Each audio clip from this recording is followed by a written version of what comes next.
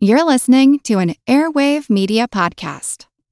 Mom deserves the best, and there's no better place to shop for Mother's Day than Whole Foods Market. They're your destination for unbeatable savings, from premium gifts to show-stopping flowers and irresistible desserts. Start by saving 33% with Prime on all body care and candles. Then get a 15-stem bunch of tulips for just $9.99 each with Prime. Round out Mom's menu with festive rosé, irresistible berry chantilly cake, and more special treats. Come celebrate Mother's Day at Whole Foods Market.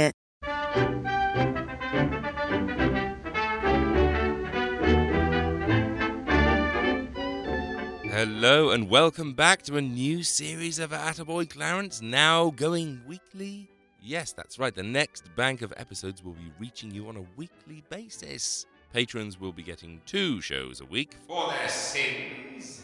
I have to say, the old patrons keep arriving and pushing me towards my dream of doing this for a living. So if you'd like to join them in their generosity and become a co-producer at the same time and earn bonus material and put a bounce in my walk, then go on over to patreon.com/attaboysecret or follow the link in the show notes to sign up. I'll love you forever if you do. Must just quickly apologize for the brief hiatus lately, completely unplanned, I assure you. What happened is that I decided to sell my house and put the blighter on the market, only to find a buyer almost instantaneously, but upon the condition that the house be vacated immediately, and so has followed a madcap process of packing up an entire house and finding a new place to live and then scramming to that new house. Pleased to say that the move is done, the house is sold, I can now concentrate on making more podcasts. Incidentally, I do apologize if the sound feels a little iffy today. This is a new recording space and I'm still figuring it all out. Plus, I have a horrendous cold. Anyway, Attaboy Clarence is back. The Secret History of Hollywood is back. Part 7 of Shadows came out a week or so ago. I have to say, the fastest downloads ever for that thing, so thank you for that. But it's Attaboy time right now, so today I'll be throwing a few movies your way, playing you some classic old-time radio, plus some delightful music. I'll be answering some questions from the question pot. We'll be trying to guess who the hell that Hollywood legend is. I'll be telling you all about a brand new film club I'm opening. God, there's so much happening. Even this is happening. Here's the story of the 1940 cars in a nutshell. Why do they keep cars in a nutshell? Best Bets Buick. See your nearest Buick dealer for complete details. I do love a good fanfare. You know what else? I love a bit of cream of wheat, don't you? I mean, I'm only human. But someone else loved it so much that they wrote this song. Cream of wheat is so good to eat, yes, we have it every day. We sing this song, it will make us strong, and it makes us shout, hooray! It's good for growing babies and grown-ups too to eat. For all the family's breakfast, you can see cream of wheat. Now that is real love.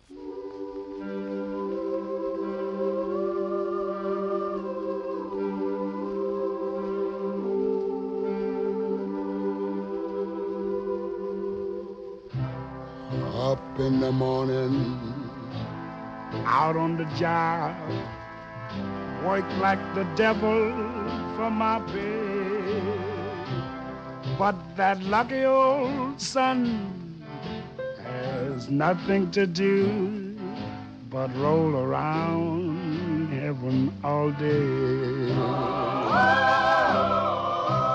Us with my woman, toil for my kids, sweat till I'm wrinkled and gray, while that lucky old sun has nothing to do but roll around heaven all day.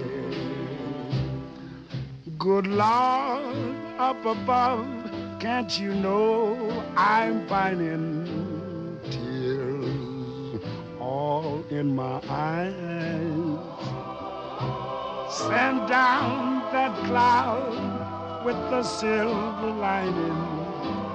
Lift me to paradise.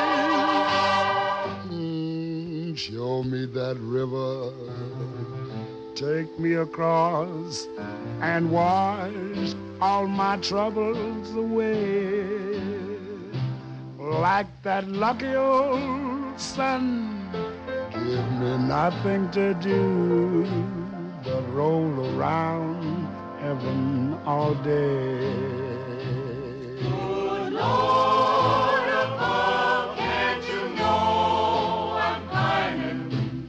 Tears all in my eyes. Send down that cloud with a silver lining. Lift me to paradise. Show me that river, take me across and wash all my troubles away. Like that lucky old sun, give me nothing to do but roll around. Oh, roll around heaven all day. Roll around in heaven.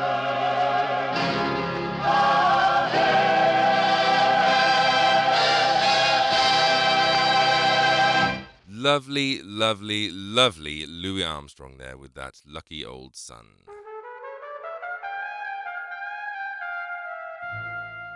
Well, despite the blazing sunshine lately, it's always fun to take a trip into the shadows now and then, and so if you like your movies drenched in darkness, then the perfect companion to your noir adventures is the excellent new edition of The Dark Pages, which thankfully is a supersized edition featuring a new section called What's New in Noir, dedicated to all the new releases on DVD and Blu-ray of noir classics. A feature on 1957's Hell Drivers, 1953's The Big Heat, a spotlight on Lee Patrick, sci-fi noir, and lots more. You can't possibly call yourself a fan of film noir unless you're reading The Dark Pages. So to get your free sample edition and to subscribe hard, go to www.allthatnoir.com and sign the hell up. Hey, how are your guessing skills lately? Have they matured during my absence? Let's see, shall we? I have to say, I think you'll get this one pretty quickly. The voice is very distinctive, but who knows, maybe they'll fox you. Prick up your ears then, and listen for the clues as we play another round of Who the Hell is That Hollywood Legend? As you know, in the case of our mystery challenger, we dispense with all preliminaries, get right down to the general questioning, which we will begin with Miss Arlene Francis. That you are somebody very well known in the entertainment world, is that correct? Yeah, I would say so. Are you an actor in the entertainment world? Yeah. Have you been in pictures? Yeah. And the theater? Yeah. Are you better known in one medium than the other? Perhaps. I wouldn't say so, no. You who? Actually, I would say this. I think on the general level, a professional would probably say equally, but I think the lay public would know our guest more for one medium than another. So Well, we're then that must qualified, be- yes. Then that must be the picture medium, if the Yeah. lay public would. You're better known for your picture work. I suppose so. Have you? Would you consider yourself a leading man? I mean, do you get the girl in the Well, end? some people anywhere? tell me I'm very seductive. What? Some people tell me I'm very seductive and appealing. You're seductive and appealing? Yeah. Don't you speak English? How long are you in this country? Not as long as you, I feel. Huh? Are you, have you been in pictures for more than 10 years? Yeah. Is there a picture of yours playing now on Broadway? Twice. Twice? Double or nothing. Getting higher and higher. Yeah. Are you a comedian? You are tonight, anyway. Well, That's I for sure. don't make people laugh. You are a comedian? Sometimes. I don't think we could call our guest a comedian, Miss Arlene. It might mislead everybody else. I give up. I give up. He's a comedian. Go ahead. Is you is or is you ain't a comedian? Well, evidently this is one of those issues that has to be settled on two bases. On a subjective basis, our guest feels that he should have the right to so declare himself, so you go ahead. I see. Well, let me put it this way. Are the parts that you play in pictures mostly comedic? I would say no. Aha! Unfortunately. 1 down and 9 to go, Mr. Sir. May I ask if you're married? Yeah? Has your wife ever done any work on screen? Well, no. Just little tokens here and there for good luck. Tokens for good luck. So I think the answer there would substantially be no, Bennett, if you will permit. That's 2 down and 8 to go, Miss Kilgallen. Have you ever played gangster roles or hard-boiled roles? Yeah? Have you also, in a film, ever played a clergyman of any sort? I don't think so, not clergyman, no. 3 down and 7 to go, Mr. Allen. Have you been in pictures longer than 15 years? Yeah? That's as far as I'll go with that. Would you say that you usually do leads in most of the pictures in which you appear? Yeah. And you play gangster roles. Were your best-known characterizations in that sort of part? Yeah? Are you under 5 feet 10? Yes, unfortunately. 9? Yeah? Anyone out for 8? Just about. Well, I can't think of very many 5 feet 8 tough guys. I'll just mention the name that comes to mind. Okay, well, stop it there. Do you have an idea? You should have a pretty good idea. Anyway, hold on to it for now and we'll find out later. Hey, here's a thing. Some delightful soul on Twitter alerted me to a fantastic service that had completely passed me by. It's called watchtogether.com. That's WATCH2GETHER.com. Basically, what it means is that I can create an online room at a given date and time and invite you fine people into said room with the purpose of watching a movie together at the same time. We can chat while it's on, praise it or ridicule it as we see fit, and basically hang out and watch movies together. Hence the name.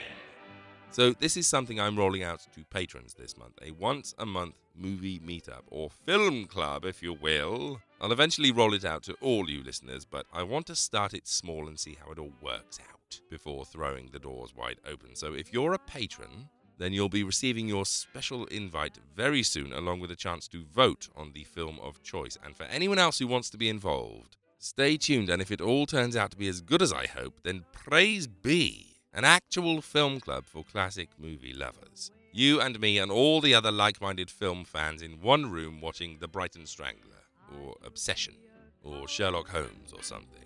Film Club! Tell you what, let's stop messing around and talk about a movie, shall we? How about 1937's Jim Hanvey Detective, starring Guy Kibbe. Guy Kibbe is one of those actors you're always glad to see. In fact, if you're a fan of James Cagney, you'll definitely recognize him. He starred in so many Cagney movies. Blonde Crazy, Taxi, The Crowd Roars, Footlight Parade, Winner Take All. Short little man with a very bold head and a very distinctive voice, and one of the most memorable and distinctive supporting players of 1930s cinema. What a lovely surprise then to see him taking the lead for once in Jim Hanvey Detective. For those of you who don't know, Jim Hanvey was a very famous fictional private investigator in 20s literature. He's described as overweight and uncouth, but dazzlingly smart. A backwoods Nero Wolfe is perhaps the most famous description of him, and it's very accurate. Most of his little adventures involve him solving a crime by using his corn-poke practicalities. He's a country boy through and through, and in this, the second screen adaptation for Jim Hanvey, we begin by seeing him holed up in his farmhouse, stuffing bacon and eggs into his mouth as a young couple call on him to ask for his help. Why are you so interested in them emeralds? Why, I stole them. Well, of all the nervy, thieving critters I ever saw... Hey, now, don't get us wrong, Mr. Hanvey. I had to do it, Mr. Hanvey. I couldn't let those two fellas make a sap out of me. You had 2 men with you? No, they were against him. They bet me $100 I wasn't as good a cracksman as Raffles. Oh, and you bet that you were, huh? Well, Had a couple of drinks.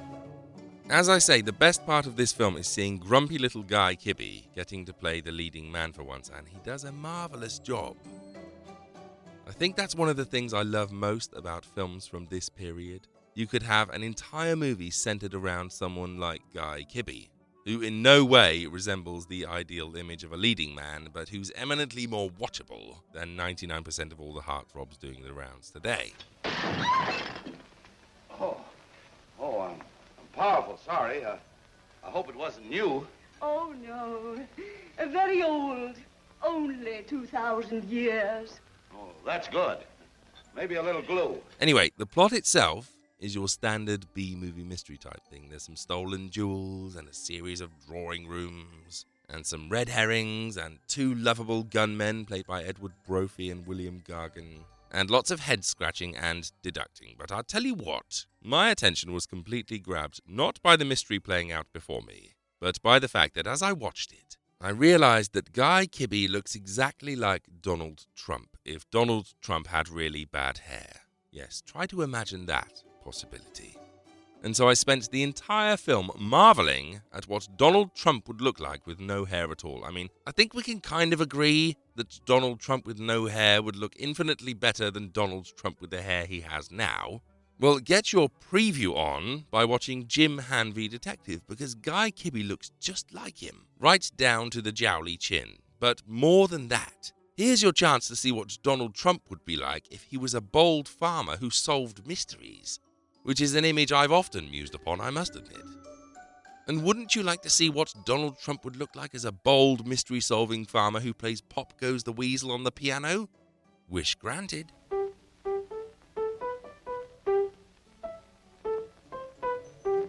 How about Donald Trump as a bold mystery-solving detective who shoots a rabbit with a blunderbuss?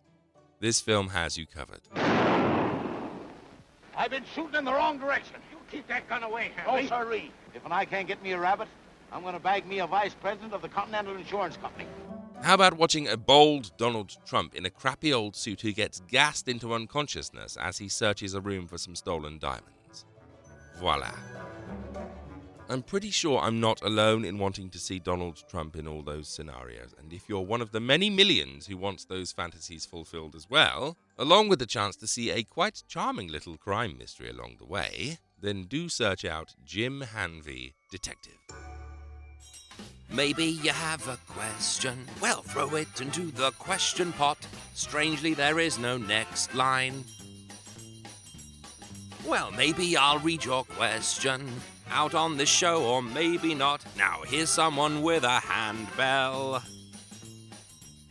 Yes, time to delve into the question pot to see what you've been slinging my way. The first one here is from Carl McAllister, who writes, "Hi Adam, I'm a long-time listener and fan of your work and have a question for the question pot. I love watching the classic movies you review in your podcast, but I always wonder how they used to create the title cards or credits before any kind of software or specialist editing equipment was available.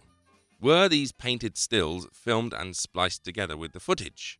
I've tried looking online for techniques they would have used, but can never find what I'm looking for. Also, would love you to cover early filming techniques in one of your podcasts. Any chance?" Well, hi Carl, and thank you. You're basically right. Title cards and opening credits were mainly just painted boards or glass with the writing hand-painted upon them. Techniques like the dissolve cut, where one image fades into another, became commonplace fairly quickly and were applied to title sequences, which gave them a bit of pizzazz. In 1906, you see the first example of an animated title sequence with J. Stuart Blackton's opening credits for his film Humorous Phases of Funny Faces. I wonder what that film was about.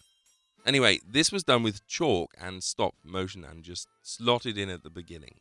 You also see animated titles from the likes of Lottie Reiniger in the 20s, and even at the beginning of Alfred Hitchcock's breakout hit The Lodger in 1927. But I digress. Yes, for the most part, title cards were simply painted boards that were then photographed and edited in. And yes, a show on early film techniques would be very good. I shall look into it.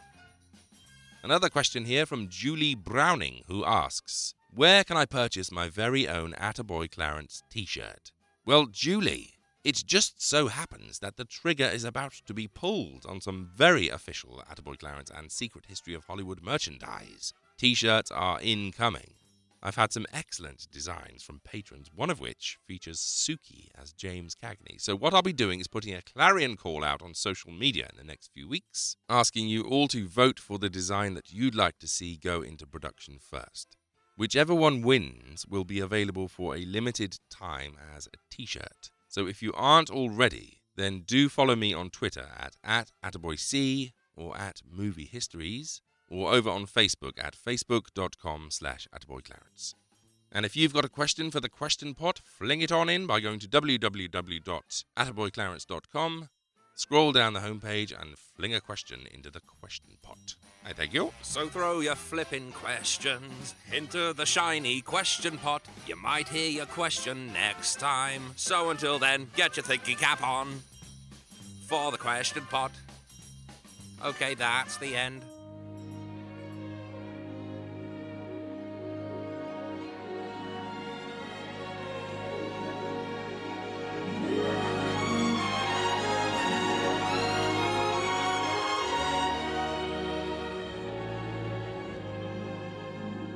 Put your dreams away for another day, and I will take their place in your heart, wishing on a star never got you far. And so it's time to make a new start. When your dreams at night fade before you, then I'll have the right to adore you. Let your kiss confess this is happiness, darling, and put all your dreams away.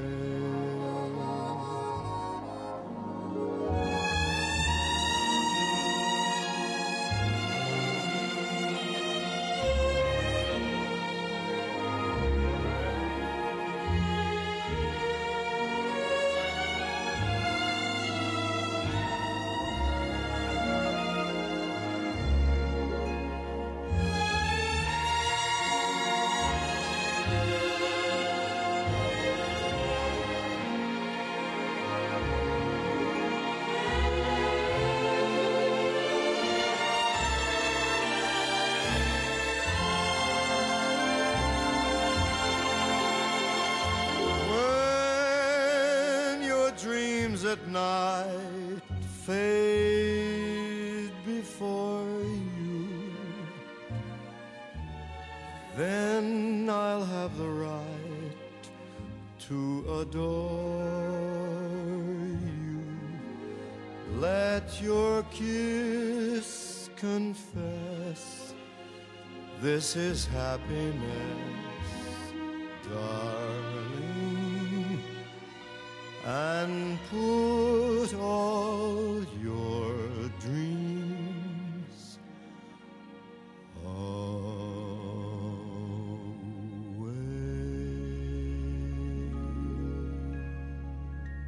Gorgeous Frank Sinatra there with Put Your Dreams Away, you dreamy-voiced, silvery-tongued actor, you. Well, how about another film, 1939's The Amazing Mr. Williams, starring Joan Blondell, Melvin Douglas, Edward Brophy, and Ruth Donnelly. Honestly, I should have my head examined. The world is full of nice, normal men, and I become engaged to a crazy cop. Darling, I wish you wouldn't keep referring to me as a cop. I'm a grade A detective. Homicide squad's a vastly different thing. It's an impossible kind of a life to ask any woman to lead.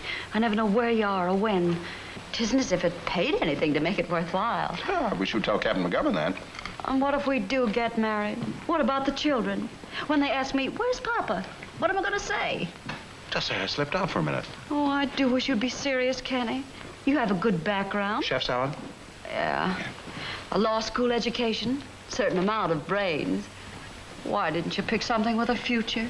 Something with a little more dignity. Yes, you're absolutely right, darling. I'll take it up with you the first thing in the morning. In the meantime, this is your evening, and I'm not going to let anything spoil it. This is the story of Kenny Williams, an overworked police lieutenant who's far too busy solving crimes to spend time with his fiancée Maxine, played by Joan Blondell. Kenny has stood Maxine up so many times in order to go off chasing crime that she's now threatened to dump him for good. So when he's given an assignment to escort notorious criminal Buck Mosby to jail on the very night that he's supposed to be taking Maxine out on a date, he decides that rather than stand Maxine up and lose her forever, he'll take Buck along on the date. Listen, Buck. I want you to do me a little favor. For what? I'm going to introduce you to a couple of ladies, and I want you to try to act like a gentleman. Well, what about the train? We can catch the 11:45. Now, wait a minute. I know my rights. I don't have to take any blind date. Listen, either you do this for me or I'll have the warden take away your Sunday baseball. To get her own back on Kenny, Maxine informs his boss about what Kenny has done, but instead of firing him, the police captain keeps him on, much to Maxine's dismay. But she isn't licked yet. Maxine realizes that the best way of getting Kenny out of the force is to volunteer him for the worst missions the department has to offer. And so begins an ever-escalating series of madcap operations involving cross-dressing, muggings, and subterfuge. It's the girlfriend versus the police department, but who will win? Apparently, this was Columbia's attempt at creating their own series of wisecracking lovers, a trend started by the Thin Man films, which had been imitated since their release. Joan Blondell is wonderful. Melvin Douglas is wonderful, and even gets a drag scene. But Nick and Nora, it ain't. In fact, there's hardly anything to distinguish it from the several thousand other fluffy romantic comedies that were drowning Hollywood at the time.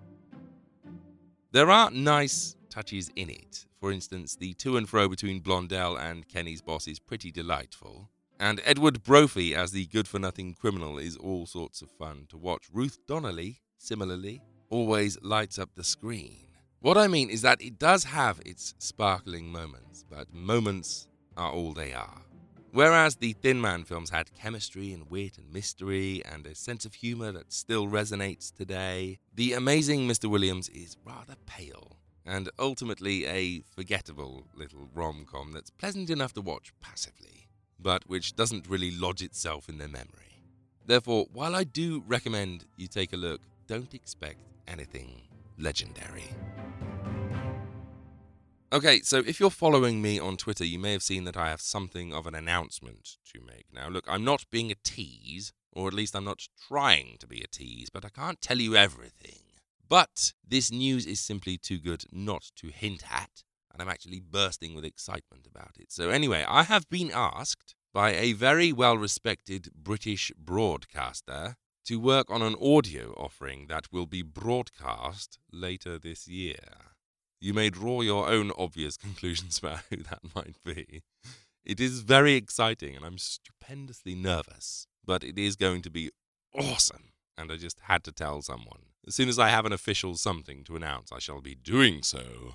Also, just quickly, for those of you who send me inquiries weekly about what has happened to the back episodes of The Secret History of Hollywood and when they'll be available to download again, I have just received word from their new owner that an announcement on that front is coming imminently.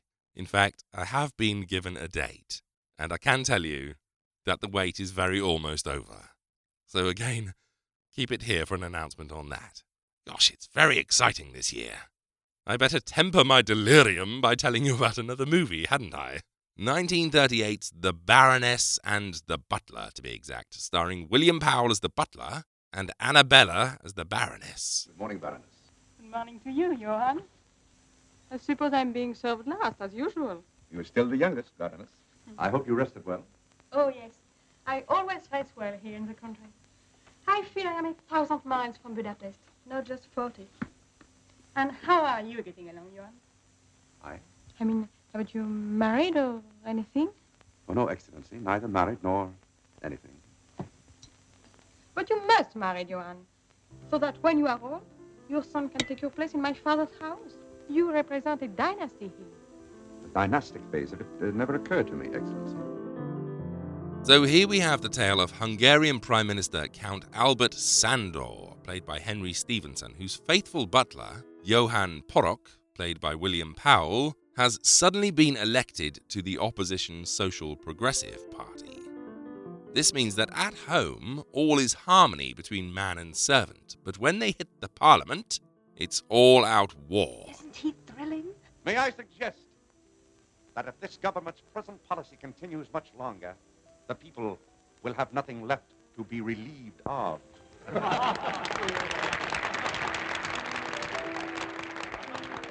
The Sándor family are disgusted at Johann's new position in government and openly shun him. All that is except the Count's daughter, Baroness Katrina, played by Annabella, who, despite her dismay at Johann's new position, can't seem to not be in love with him. But who will win out in the Sándor household? Loyalty or duty? Politics or love? And will you be able to understand a word that Annabella says? Every now and then I spy a film somewhere and I look at who's in it and I say, yep, wow, that goes straight to the top of the pile. And when I saw this movie, I had the very same reaction. It sounds brilliant. You have William Powell in another kind of Godfrey role, winning the heart of a haughty baroness while crusading to protect his beliefs. Brilliant. It was made in 1938, so you're guaranteed to have that late 30s glamour. Also brilliant. The supporting cast, Henry Stevenson, Joseph Schildkraut, J. Edward Bromberg, Nigel Bruce. Good God, how wonderful. And so what a colossal disappointment to report that it's so boring. Oh my good heavens, I persevered so long. I fell asleep twice. I cranked it up again and again and did my utmost to remain interested. But it moves at such a sluggish pace that despite my wanting to, I just couldn't fall in love with it. There's so little wit, so little invention, so little of that magical William Powell from The Thin Man. Here he's very serious. And it's hardly surprising, really. Jean Harlow, the love of his life, had recently died, and this was his first film back. It was a form of therapy, but the light is gone from his eyes, poor guy. He would get it back, of course. By the time the 40s rolled around, he was back on form, but the form is sorely lacking here, unfortunately. It's a real shame because all the ingredients are right. I just think it needed an Ernst Lubitsch or a Billy Wilder at the helm instead of a Walter Lang, who was sporadically good but unable to win the good fight on this occasion. But I tell you what, if you're a fan of that premise, namely a servant who takes on the class system and finds love in the process, then how about this offering?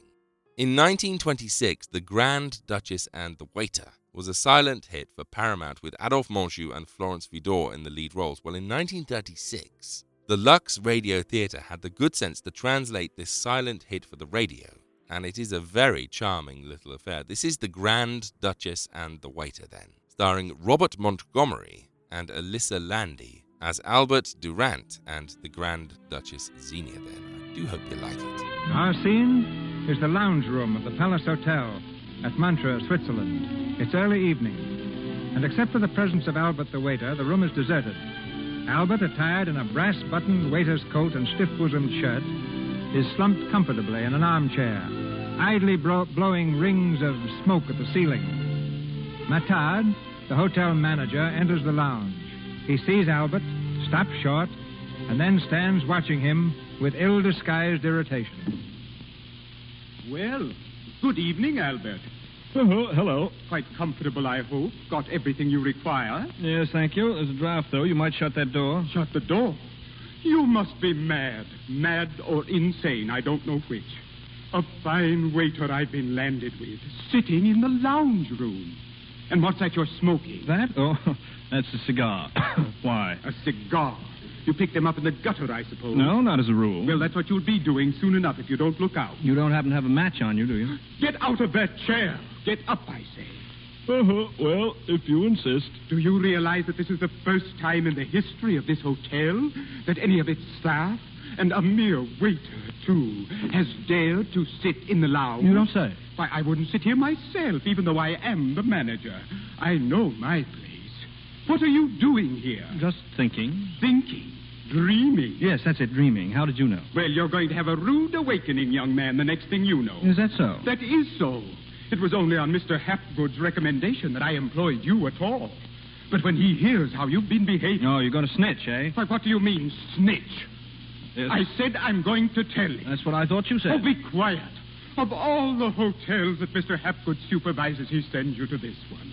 But wait, just wait. All right, I will. But what have I done wrong? What have you done right? That's what I want to know. Well, I haven't had much experience. Now, don't talk nonsense. It isn't experience that counts in our profession. It's instinct. Instinct? Oh, yes. Now, how many tips have you had during the last week? Tell me that. Well, as a matter of fact, None. Not one. I thought as much. Oh, you're of no use at all. Well, it isn't my fault that people forget to tip me. Not your fault. Why, of course it is. Nobody's going to tip you unless you insist upon it. How on earth can I insist upon it? Quite easily. You have finished serving. Yeah. Do you leave? No. Yeah, no. You say, will that be all, monsieur? I see. Everything quite satisfactory, monsieur? I see, and then I hold out my hand. Oh, no, you don't have to. It's merely a question of will, strength of character, the power of the human eye. No, it wouldn't work if I tried it. Well, it would if you had any brains, any tact. Oh, but you'll never learn. A perfect waiter is born, not made. I thought I was getting pretty good at the waiting part of it. You're lamentable, absolutely lamentable. Directly a crisis arises, you're done. Yes. Now, when you're waiting on our ordinary clients, you do manage to make go some sort of a show. Yes, that's what I thought. But when it's something unusual, why, you lose your head completely. Yes. Now, what happens when you serve vegetables at the Grand Duke's table? Oh. You tremble all over. That's right. Your knees knock together so loudly it can be heard in the next room. Yes. And tonight at dinner, you dropped and spilled the melted butter down the Grand Duchess's back. Oh, did I do that? It must have slipped. You slipped. Yes, and you were in such a daze that I don't believe you even noticed it. Well, you must have burnt Her Highness badly. Burnt her? Good Lord, I must have looked like a half-wit. You exaggerate by 50%. Yes, perhaps you're right. The Grand Duchess could never care for a quarter-wit, could Care the Grand...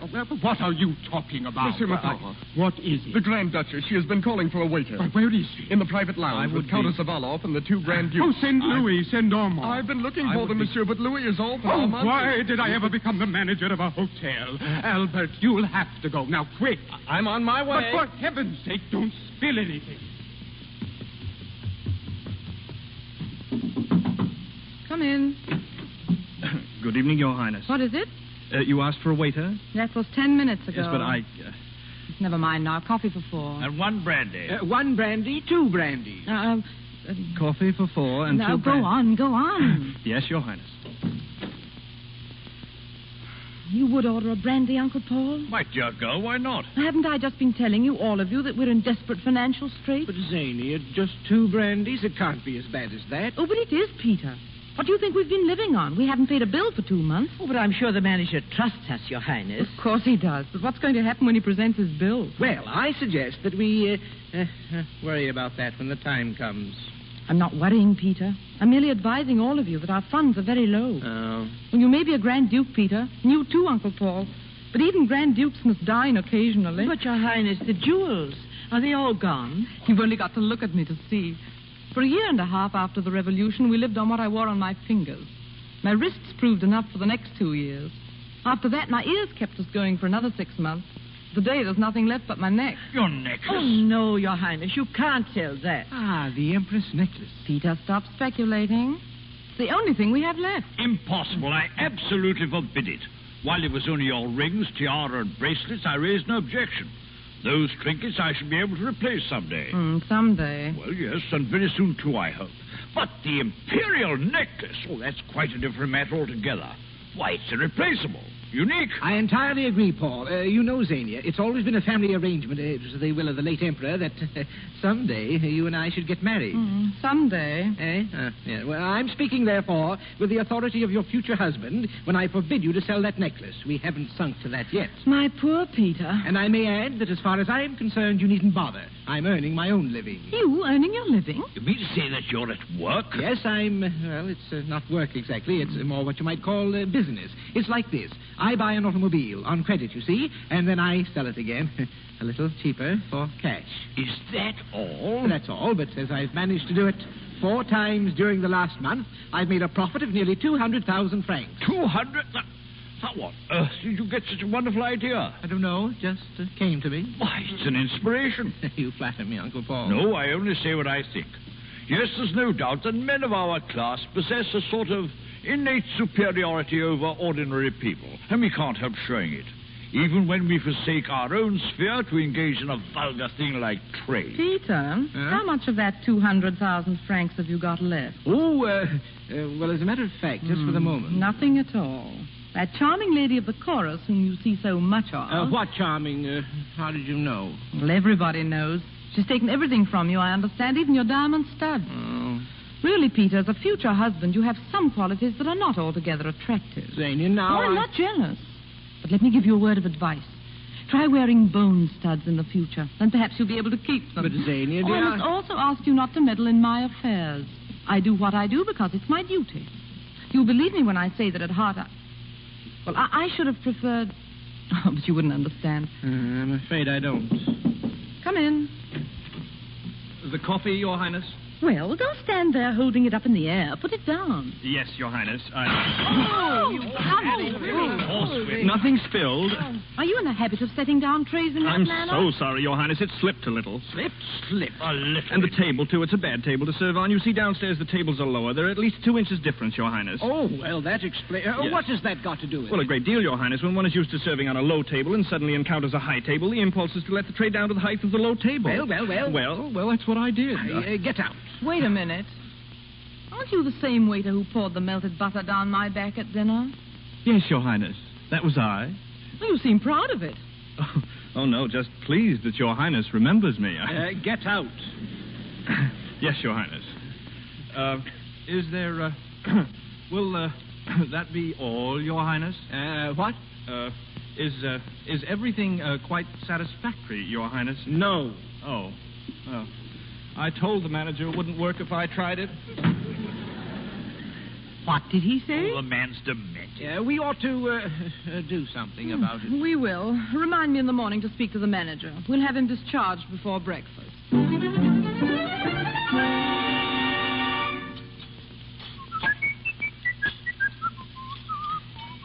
Albert. Uh-huh. What are you doing? Polishing the silver? Well, you can stop. Thank you. You're discharged. What? Are you deaf? You're discharged. Have you written to Mr. Hapgood already? Oh, I don't have to write to him. I'm discharging you at the request of the Grand Duchess Zania. I refuse to offer my resignation. Resignation? Are you crazy? You're through. You're finished. Pack your bag and get out. Where is Her Highness? Oh, it won't do you any good to appeal to her. Get away from that phone. Hello, connect me with the Grand Duchess suite. Stop. Do you hear what I say? Stop pushing, will you? I'm going to ask her myself.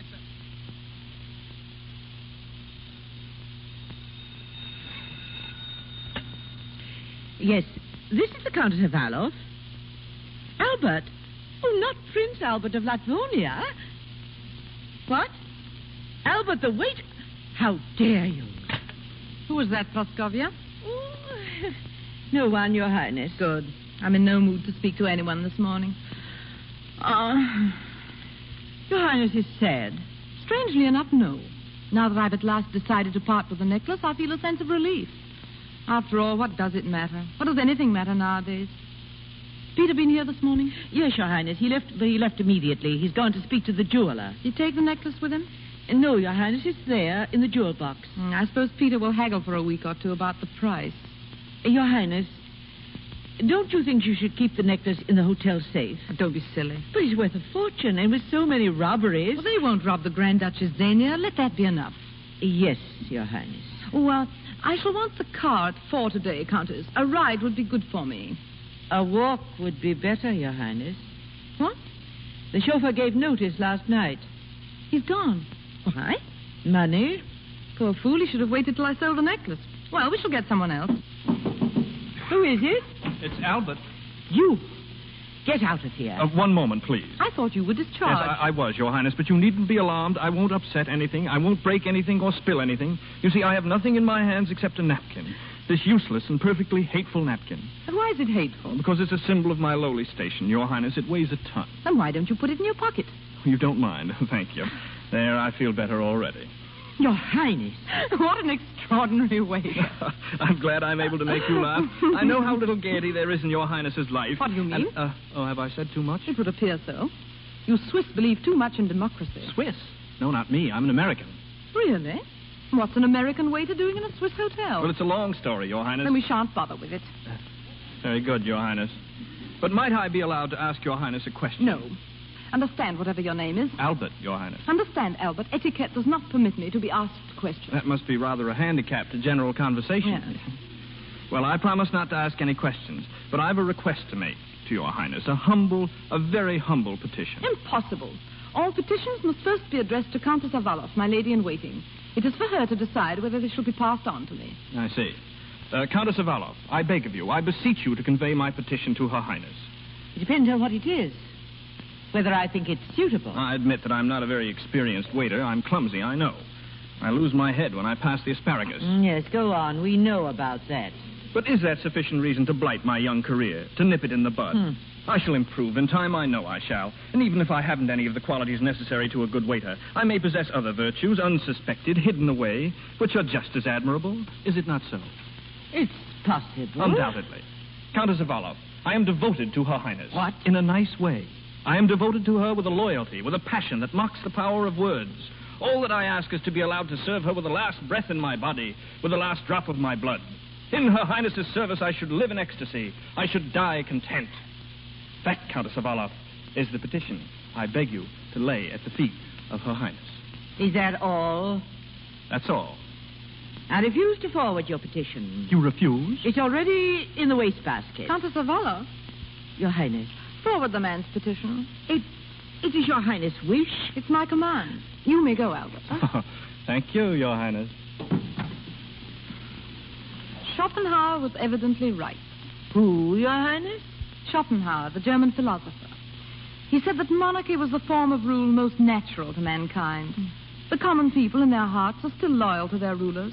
And when we find a man like that, a mere waiter, who can express himself on the subject with so much eloquence, so much obvious sincerity, how can we doubt that someday our people will return to a reasonable form of government? Nothing is more certain, Your Highness. Yes. I'm glad I told the manager to discharge him. Now I can find something for him to do in my own household. What? He might even act as my chauffeur. We need one. As Your Highness wishes. Your Highness commands, and of course I can only obey. What's the matter? Have you anything against him? No, Your Highness, nothing. Nothing. I merely ask if Your Highness is certain she is not making a mistake. A mistake? Is that waiter really the devoted monarchist that Your Highness seems to imagine? Oh, you're absurd. You see spies everywhere. Oh, I don't for a moment suggest that Albert's a spy. What I think he may be is, Well, go on.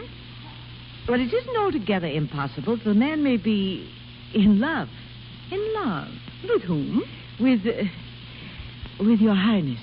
Praskovia, it's a long time since I boxed your ears. Your Highness. You're mad, absolutely mad. Yes, Your Highness. There can't be anybody so idiotic as you in the whole world. No, Your Highness. The terrible times we've been through have upset your mental balance. The whole world's gone mad, I know. But even so, there must be some limits to its folly. There are few things left that one may still regard as impossible. Yes, Your This Highness. servant, this waiter in love with me. How dare you to imagine such a thing? Well, I don't know. But you must know. Explain yourself. Well, really, I can't. But, well, you see... Yes? For the last week, he's certainly been making eyes at Your Highness. Making eyes at me? Praskovia, leave the room at once. Yes. Go, and don't dare come back until my temper's had time to cool down. Yes, Your Highness, yes.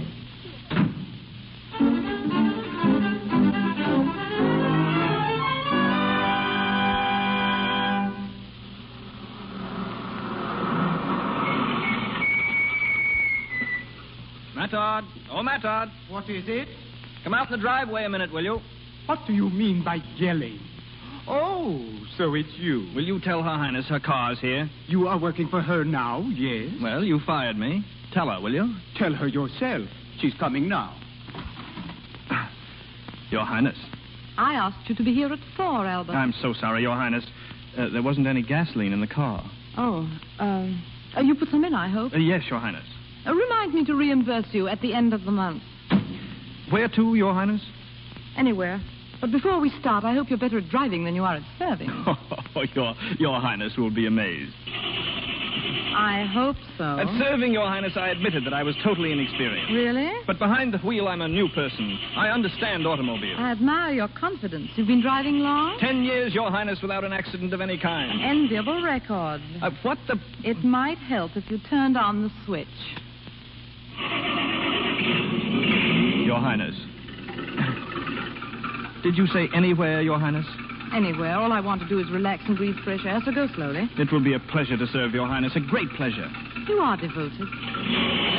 Here, what are you doing? Stop! Stop! There's something wrong. Fool you! Look what you've done. Look at the car. Well, what have you got to say? I'm so sorry, Your Highness. Something must have slipped again.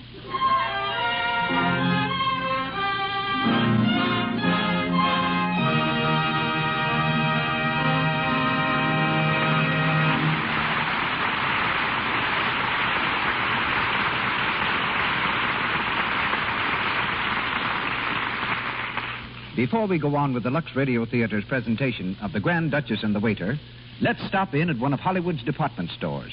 It's closing time, and Lola and Irene, two salesgirls in the corset department, are totaling their sales for the day. Haven't you finished adding that yet, Lola? 4 and 3 are 7, and 1 are 8, and 4 are 12. There, that's what I call a record. Over $112 in one day. Over $112? Mm-hmm. How do you do it? With the help of Lux. Lux? You don't sell Lux. Of course not, silly. But you can't wear a girdle and Lux it at the same time. You need at least 2 if you're to take proper care of them. Naturally. But then you spend twice as much. How do you explain that to your customers? Ah, that's easy. Buying 2 is so much more economical in the long run. When you Lux them oftener, they actually last longer. Lola's right. Alert women are discovering for themselves the economy of Lux Care for girdles and foundations. Frequent luxing not only keeps them fresh and protects their fit, but actually prolongs their wear. These fine tissue-like flakes preserve elasticity, you know. They dissolve quickly in cool water. Hot water is bad for elastic fabrics. Soaps containing harmful alkali weaken elasticity. Lux has no harmful alkali. Anything safe in water alone is safe in Lux. Remember to get a box tomorrow. As you know, these gentle flakes preserve the life and luster of all your dainty things. And now, Mr. DeMille. With Alyssa Landy as the Grand Duchess, Robert Montgomery as the waiter, and an all-star cast, we continue our play. After wrecking the automobile, Albert was given another chance in Her Highness' service, but not behind the wheel. He's been reduced to the position of footman and general handyman, bearing it with more than goodwill in order to be near the Duchess. It's a week later, and in his royal employer's suite, Albert is very carefully serving breakfast to Her Highness and the Grand Duke Paul. How many lumps, Your Highness? 2, and if you spill anything, I'll have you flogged. Yes, very good, Your Highness. I'll have mine black. Yes, Your Highness. Well, I suppose Peter's out again this morning, Xenia. He's out every morning. I can't understand. He's been haggling for a week with that blasted jeweler. Uncle Paul. What? Oh, yes, of course. You may go, Martin. Martin? I said you may go. The name is Albert, Your Highness. I prefer to call you Martin. Avoid confusion with the Prince of Latvonia. Oh, Your Highness flatters me. Well, never mind that. Run along. Wait, answer that. Yes, Your Highness. Hello? Hello? Martin speaking. Martin, Your Highness. Who is it? The Grand Duke Peter. Hello, Your Highness? Yes, Martin. No, Your Highness. Albert is no longer here. This is Martin. Give me that phone. Yes, Your Highness. Hello, Peter. What do you want? What? What? Well, where are you? Oh, Peter. Xenia, what is it? But, Peter, they can't do that. Oh, I see. I see. Xenia, for the love of heaven, what? Speak louder. Yes, of course. Oh, very well. Xenia, what is the matter? The Grand Duke Peter's in jail. What? In jail. But what for? He sold too many motor cars on credit. Good Lord, I knew that scheme was too good. What are we going to do? Do? Well, what is there to do? I don't know. If I may speak, Your Highness. Well? Under the circumstances, the best possible course of action is to bail him out. Oh, yes, certainly. Yes, of course. We, If Your Highness will leave it in my hands. Oh, of course. Thank you, Martin. I'll see the authorities. And Martin? Yes, Your Highness? Remind me to reimburse you at the end of the month. Yes, Your Highness.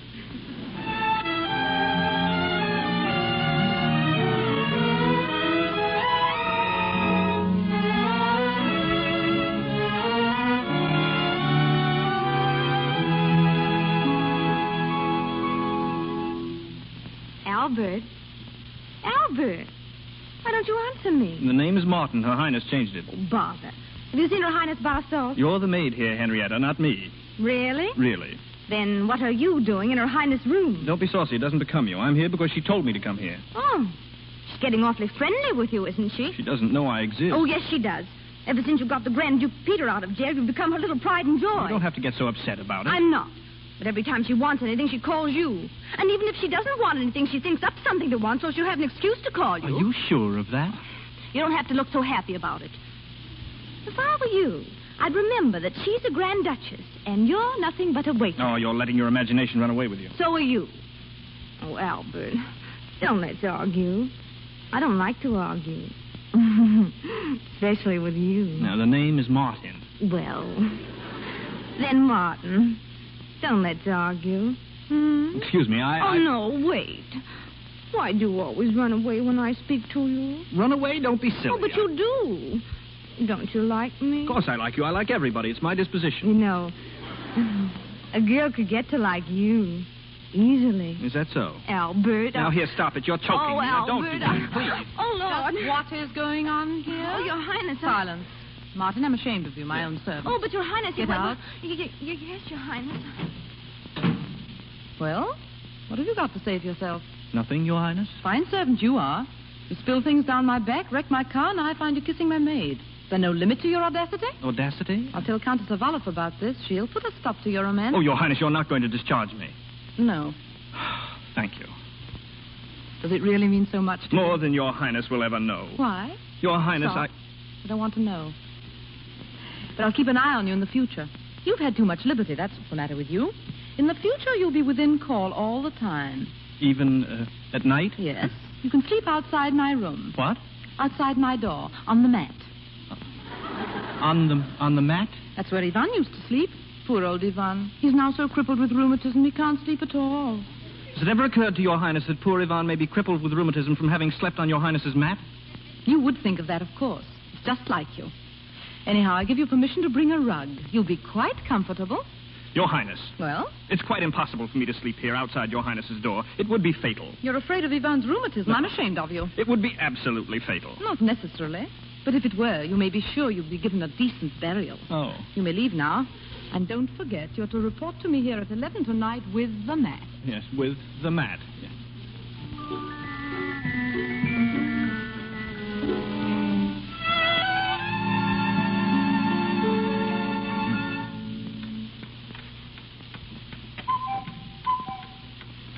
Oh, 10:30. I wonder where Senior is. I don't know. She said she wanted to speak to us after dinner, and then she disappeared. You know, she's been acting very strangely of late. Have you noticed it? No. Ah, yes, you wouldn't. But she has. And I think she must be in love. Who? Why, Senior. Oh, no, I don't think so. Besides, whom would she be in love with? Well, she's engaged to you. Eh? Oh, yes. Good evening. Ah, Senior, at last. Well, we've been waiting for you. Yes, my dear. Where have you been? I went for a walk. I wanted to think. To think? Why, my dear girl... Don't be so horrified, Peter. Some people do think, you know. Well, you said you wanted to see us, Senior. Yes. Something astonishing has happened. Ah, I knew it. What? No, nothing. Go on. Well, listen. For the last 2 weeks, Peter's been trying to sell the necklace. Sell the necklace? Well, he hasn't been successful. No, that confounded jeweler won't meet our price. Never mind. During that time, we've been very hard-pressed for cash. That's true. But tonight, before dinner, I happened to look in the drawer of my desk, and I found 25,000 francs. What luck. But I can't remember putting them there. That's why before you dressed for dinner, I asked you to turn out your pockets and make a note of exactly how much money each of us had. You, Uncle Paul, had 1,000 francs, and you, Peter, 650. Yes. Now, do you mind counting your money again? Well, it's not if you wish it. Let me see. 6, 7, 9, 11. Well, this is funny. I seem to have another 400 francs. That's curious. I've got an extra 200. There. You see? Well, this is very, unusual. How did it happen? Well, that's the problem we've got to solve. Well, it appears very much as though we're the objects of a secret and generous charity. Ah, but who is our anonymous benefactor? That's what I'd like to know. You don't suspect me, do you? No, Peter. You're right. I couldn't manage it. There's been rather a slump in the motor trade. Have you cross-examined the servants? They know nothing whatever about it. Well, they must have connived at it. Money doesn't drop from the skies. At least, that's not its usual habit. No, more's the pity. I don't understand it, and it annoys me. Well, what shall we do about it? Nothing. That is until we've had a chance to think it over. Sleep on it tonight, and we'll talk further in the morning.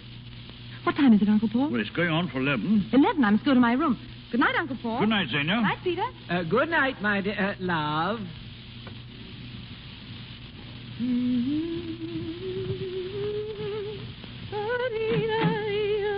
Good evening, Your Highness. Well, what are you doing in my sitting room? Your Highness told me I was to sleep at her door. I always go to bed at this hour, so here I am. What's that you're carrying? It's a dressing gown, Your Highness, and pajamas. Pajamas?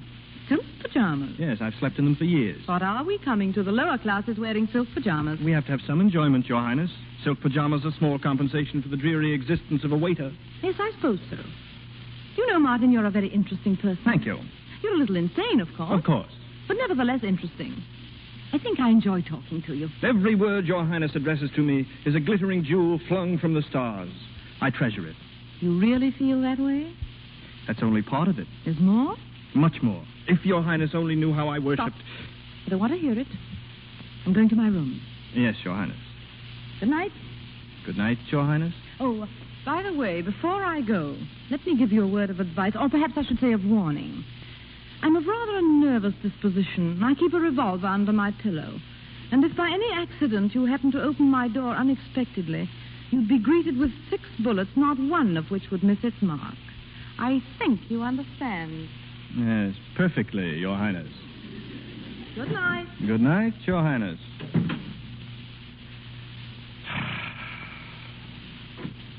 Oh, Your Highness.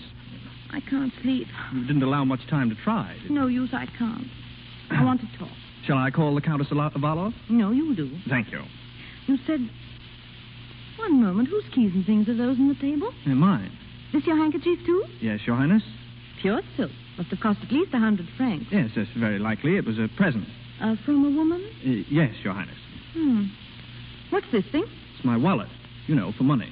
Shagreen with a gold clasp. Another present? Yes, Your Highness. From the same woman? No, Your Highness, from another one. It was last year. I congratulate you on your constancy, the perfect lover. And who are you keeping company with now? No one, Your Highness. Why not? I'm in love. With whom? I don't dare to tell you, but It's lucky for you don't. Yes, Your Highness. May I have my wallet, please? Why? Well, it is mine. Well, what's in it? Your Highness is too inquisitive. How dare you? I'll see for myself. Your Highness. Stand back.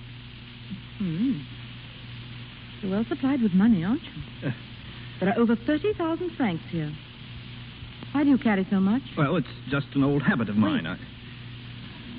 I think I'm beginning to understand something. Those banknotes I found in my desk. The numbers follow these in your pocketbook. Your Highness, I'm sure that... So it's you who put those notes in my desk. And not only that, but you've been putting money in my purse, too. Well, speak up. Why have you done this? Your Highness is so extravagant. Extravagant? Well, aren't you? But why?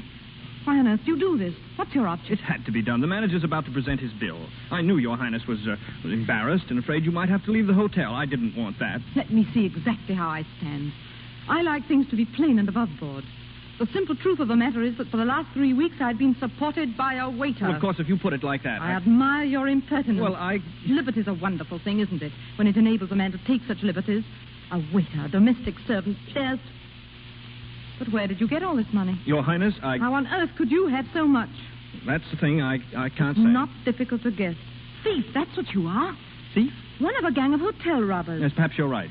The leader? Naturally. A murderer? Your Highness. If this were before the revolution, I'd have you sent to the salt mine. Yes. But it's not too late even now. I shall telephone the police. Telephone's over there on the desk. Give it to me. Certainly, Your Highness. Shall I ring them for you? Yes, please. Hello? Give me the police station. What? Oh, no, any police station. We've got a thief here and we want to hand him over. Hello? Is that the police station? Oh, wait. Wait, please. Will your Highness speak to them herself? No, I can't do it. You know I can't. It's more than I can bear. No, hello. She can't do it, and you know she can't do it. It's more than she can bear. Goodbye. I love you. I've loved you. I've loved you for so long. I can't help it. I had to. Stop. Please go, Martin. I'll beg of you. No, Your Highness, and after what's happened between us, I can no longer be Martin to you. Call me Albert, like the Prince of Latvonia. Albert, go away, please. I love you. I too. But don't you understand? You must go away. You love me, too? How long have you loved me? That day you burnt me with that horrible melted butter. Oh, yes. It was then I suddenly realized. Not till then. I realized much earlier. When? Well, it was 10 minutes earlier when I was serving the soup. I loved you so much I didn't know what I was doing. Luckily, they took the soup tureen away from me. The manager gave me the devil. How unjust it is. No, I deserved it. Oh, it's too unjust. Here am I, the most virtuous, the proudest of princesses, in love with a waiter. Xenia. What did you call me? Xenia. So it's come to this. A waiter has the right to call me Xenia. Now, look here, you're not going to be silly about this, are you? Don't you understand? I am the Grand Duchess Xenia. For generations, my family's been of noble blood. Our men have married queens, our women princes. Well, couldn't you make an exception in this case? Stop. I'm sorry, Xenia. Look up here. I want you to promise me one thing. Yes. Don't marry anyone else until you hear from me. But... Promise? I love you, Albert. Darling.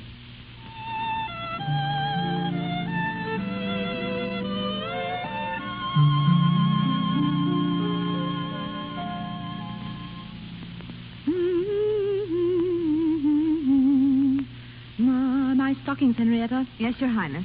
Your Highness is unusually gay this morning. Am I Praskovia? Perhaps. Is there any particular reason? Perhaps. Will you find Albert, Henrietta? Ask him to come up here. Yes, Your Highness. The Grand Duke Peter has seen the jeweler again, Your Highness. Well? They've agreed upon a price. Good. To get the necklace, please. It's in the jewel box. The jewel box, yes? Well, it wasn't there early this morning, Your Highness. What? But it hasn't been there for days. I assumed Your Highness had placed it in the hotel safe. You mad? Get me that box. Yes, Your Highness. I haven't worn it in ages, and I remember putting it back in the case the last time. Here, Your Highness. Let me see. It's gone. Your Highness. It's been stolen. But are you sure that Of course I'm sure. I've never kept it in any other place but here. Oh, Your Highness, what are you going to do? We must notify the police. Yes, Your Highness. Henrietta, quick, tell the Grand Duke Paul I'm to see him at once. Yes, Your Highness. Wait, where's Albert? Oh, I couldn't find him, Your Highness. I asked the manager, and he told me that he'd left. Oh, what? He's left the hotel early this morning. Albert's gone, but he's coming back. I don't think so, Your Highness. He had 2 suitcases with him. Your Highness. Be quiet. He's gone. I don't understand. He's stolen your necklace. That's why he's don't gone. Be a fool. He couldn't. But the money. He had all that money. Oh, would a thief stay here after he'd stolen a necklace? Would a thief put money in my desk? He might. I always said there was something strange about that man.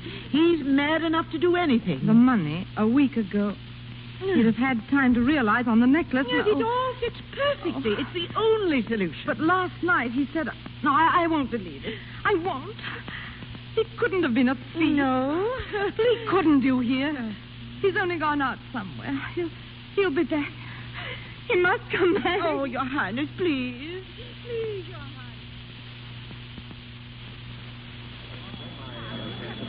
Clerk! Oh, clerk! 1 moment, monsieur. But I'm in a hurry. Yes, monsieur. What is it? I want a first-class ticket, please, on the next train to Paris.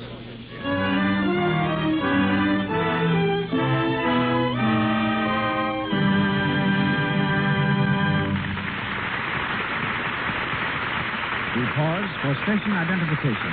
This is the Columbia Broadcasting System.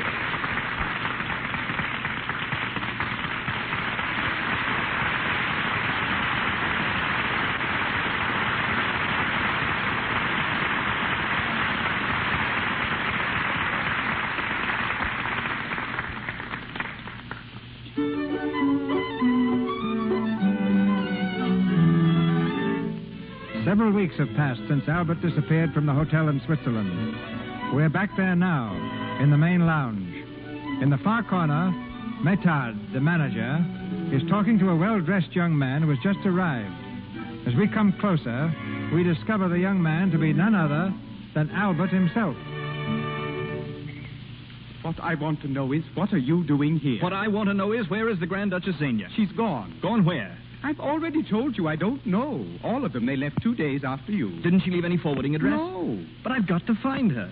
Oh, yes, she wanted to see you, too. The Countess of Orloff wanted to put the police on your trail, but the Grand Duchess wouldn't let her. Police? What did you do? Steal something? Do I look like a thief? Yes, a little. Thanks. Now, look, Matt, I'll try to think. Did they mention any place, any town, any city, any country where they might have gone? Well, I think the Grand Duke said something about Milan. Milan? Yes, or maybe it was Livorno. Oh. No, Milan. But I'm not sure. It's a great help, that is. Well, what more can I say? You're going to look for her? Yes, in Milan or maybe in Livorno. So long, Maton. Goodbye.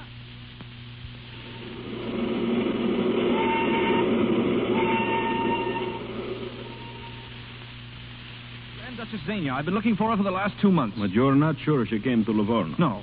The police are not magicians, senor, but we will do what we can. Thanks. If you can pick up any trail at all.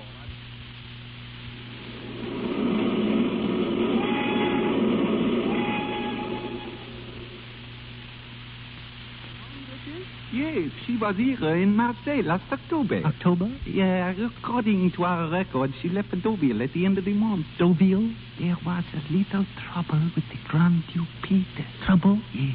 He sold some motor cars. Oh, yes, I know that trick, yes. Thanks, officer.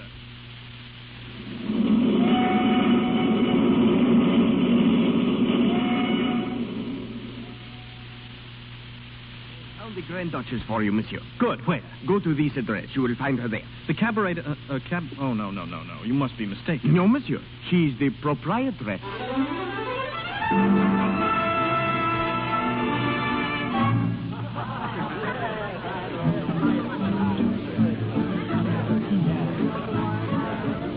Praskovia, will you shut that door, please? Yes, Your Highness.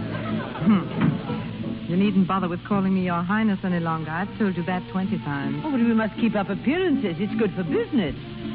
Yes, I know. How much have we taken in tonight? Well, the Grand Duke Peter says 10,000 francs. But the Grand Duke Paul says 7. Yes, probably 5. Where's Peter? At the hat check counter. He's checking the hats while the boy has his supper. Grand Duke checking hats in the cabaret. What a world. Well, if you'll pardon my saying so, Your Highness, none of us would be here if you'd allowed me to send the police after Stop that. it.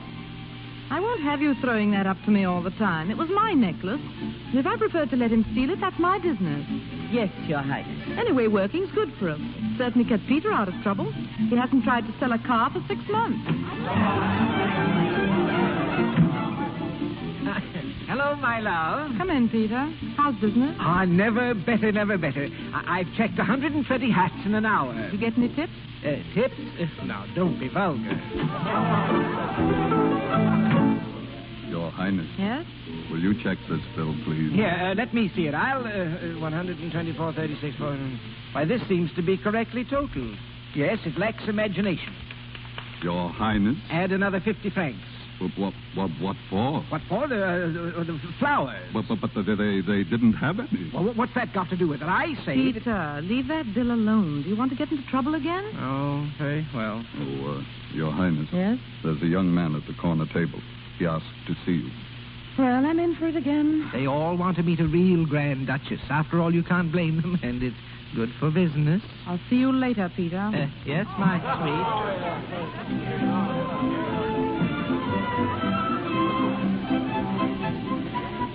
Good evening, Your Highness.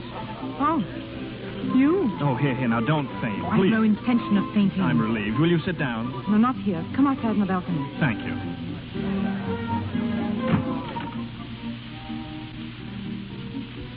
Well, what are you doing here? I might ask you the same thing. Well, I should think you'd be ashamed to show your face after what you did. Oh, you mean my disappearing act? I'm sorry I didn't get a chance to speak to you before I left. I was in a hurry. I can imagine. I never thought you'd leave the hotel without hearing from me. It wasn't exactly honest, was it? Honest? What are you talking about? Well, you might have left word for me. If this is a joke, I'm not appreciating it. What did you come here for? First, to see you.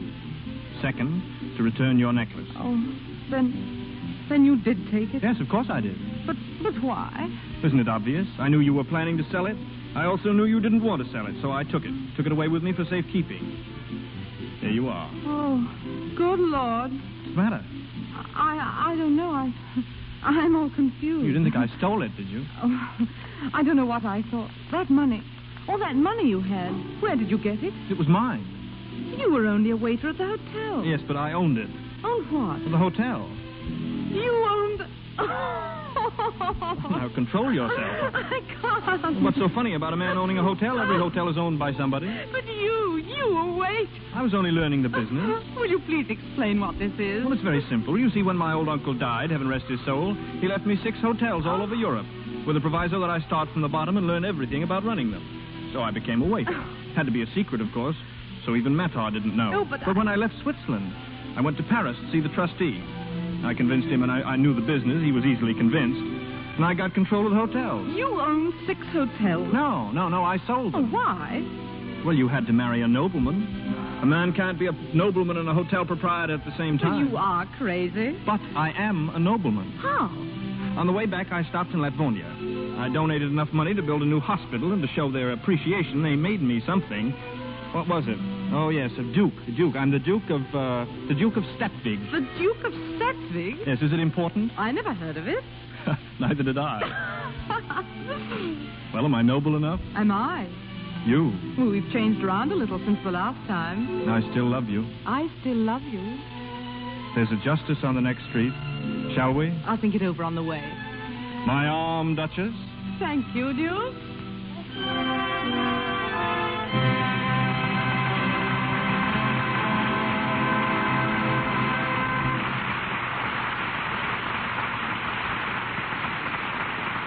And that was The Grand Duchess and the Waiter, starring Robert Montgomery and Alyssa Landy for the Lux Radio Theatre. Wonderful stuff.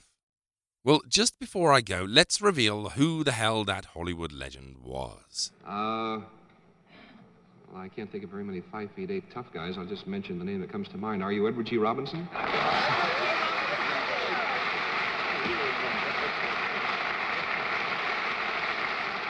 Yes, it was Edward G. Robinson. You must have got that one, surely. That voice. It simply remains for me to say once again, thank you so much for joining me. There'll be more Attaboy Clarence next week, plus a bonus show is coming every week during this series for patrons. So if you're a patron, do look out for that in the next few days. If you aren't a patron, then sign up. It's very quick and you get bonuses, and I'll love you even more than I do now. For details on how, just keep listening to the end of this show. Until next time then, take super amazing care of yourselves. And bye for now.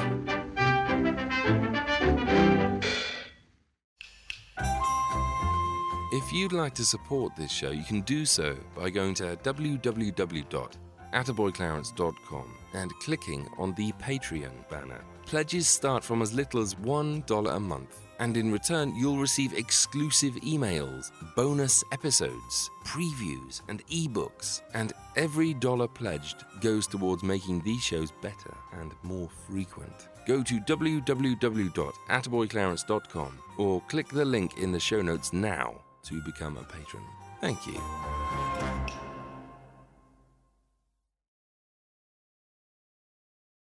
As a long-time foreign correspondent, I've worked in lots of places, but nowhere as important to the world as China. I'm Jane Perlez, former Beijing bureau chief for the New York Times. Join me on my new podcast, Face Off, U.S. versus China, where I'll take you behind the scenes in the tumultuous U.S.-China relationship. Find Face Off wherever you get your podcasts.